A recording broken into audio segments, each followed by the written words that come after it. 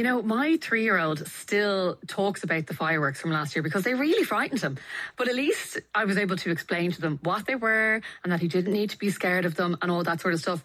Very different, though, when it comes to animals, because they're hearing, fireworks and everything. It might be really scary for them. Maybe it's a bit louder for them as well. But, we can't exactly explain it logically to them and say, don't worry, little dog or little cat, everything's going to be okay. It's just the fireworks at this time of year. Well, on the line to give us some advice about this in terms of just trying to look after our pets during this time where there is fireworks going off and all that sort of stuff, I have Pete the vet with me. Well, Pete, let's start with that. When it comes to different animals, and we'll start maybe with dogs and cats, is their hearing more sensitive than humans? Yeah, absolutely. It's way more sensitive. I think most dog owners would know that quite often their pet start to get excited and maybe bark a bit when there are visitors arriving before we humans have heard any sound of any visitors at all.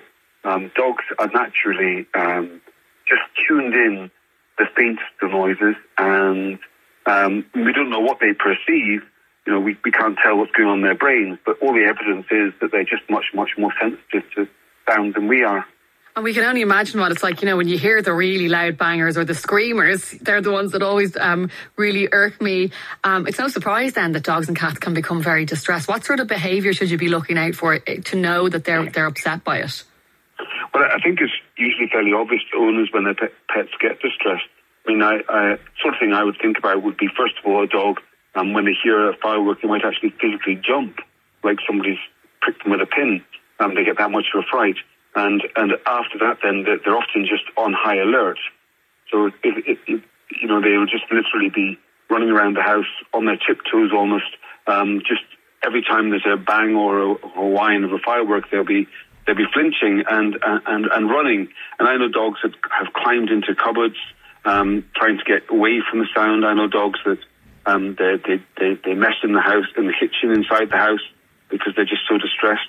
There's all sorts of things that just demonstrate that they're not happy little animals. And what should we do then to help them and to help them try and stay calm?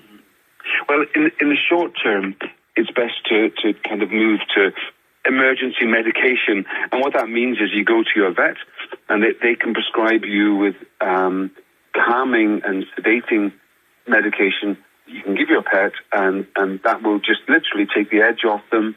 And that's probably the best way for dogs that only get upset, when they're at the sort of peak of the fireworks season. And that's often enough. So you hear a couple of fireworks outside, you give your pet the medication, they calm down and sleep for the evening, and that's the job done. So that's the simplest answer for most people. But there is a bigger situation where there are some dogs that from the beginning of October right through, they're agitated every night because they hear even one firework, it primes them to get, upset for the rest of the evening, even if there are no more fireworks. They live in kind of dread of the next one. And for those pets, first of all, there's long-term medication that can be very helpful. Secondly, there's plug-in diffusers that put calming pheromones into the atmosphere around the dog's bed, and that helps a lot. Thirdly, there's something called a thunder shirt, which is like a little fabric shirt that you wrap around your dog with Velcro, and so you put it on really tight, and that kind of gives the dog a hug, and that does seem to help them feel more settled as well. And those are all the kind of first aid measures that you can do, but for these dogs that get kind of longer term upset.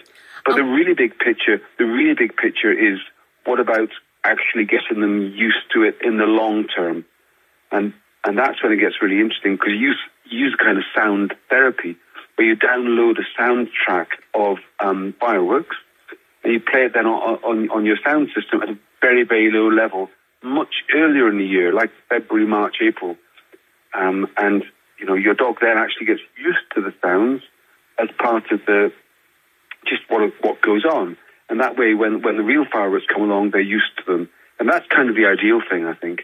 It's such a clever thing to do, just to kind of build up their tolerance to the sound. What about just your advice, Pete, on, okay, so maybe people won't have time to do that in terms of the soundtrack and all that sort of stuff, but there will be a period of time where for many families they'll go out trick-or-treating with their children or whatever. Are they better off taking the dog with them if it's a dog, or leaving the dog at home and giving them the medication you described? What's your advice there? I think But first of all, you know your dog. You know if they get upset by fireworks. And if they do get upset, then I think there's a very strong case for going to your vet, getting medication, so you know then that they'll be kept calm on the evening. And I think, yes, leaving them home is more predictable.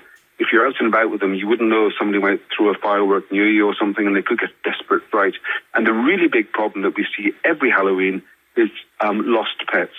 There's always dogs and cats that get frightened by a firework and they bolt and they run out of their home territory and they get lost. So every year on the 1st of November, there are messages go out about people who've lost pets and messages go out about people who've found pets. So this is really common. So it's best to keep all pets shut inside on Halloween night.